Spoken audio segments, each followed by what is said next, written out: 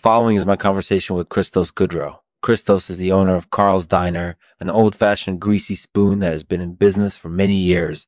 When people found out he was going to turn the diner into a reading salon, they were excited. The idea was to take advantage of the literary atmosphere and allow people to read their work to the patrons.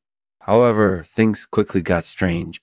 Thank you to our sponsor, Elucidation Anacondas. They're the best when it comes to snake CPR. Click the link for more information. Christos, thanks for joining me today. No problem, Lexman. So Carl's Diner, it's an old-fashioned diner, right? That's right.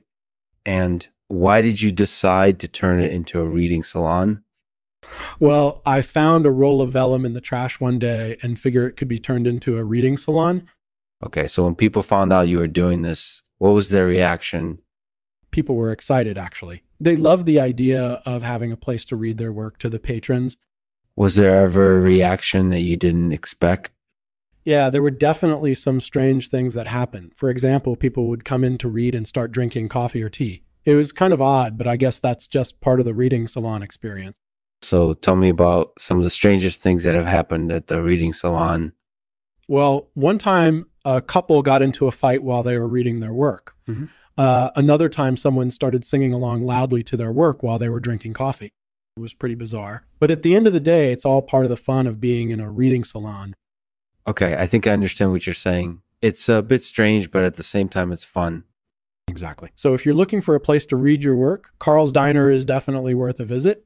Speaking of visiting, have you had any opportunities to meet some famous authors while you've been running the reading salon? I actually have. I hosted Kendra Ray Blake, Beverly Cleary, and Roald Dahl a couple times. They were all fun experience, and it was great to catch up with them. That's cool. Well, thanks for taking the time to talk with me, Christos. I appreciate it. No problem, Lexman. Thanks for having me on the show. If you're looking for an old-fashioned diner that's home to a reading salon, Carl's Diner is definitely worth a visit. I'll leave it to Christos to read a poem for us. It's titled Veil. Veil of secrecy, rustling shadows deep, reflecting lives decayed and dreams gone sour, curtain pulled tight, laughter muffled cries. Into the dark abyss we step, alone,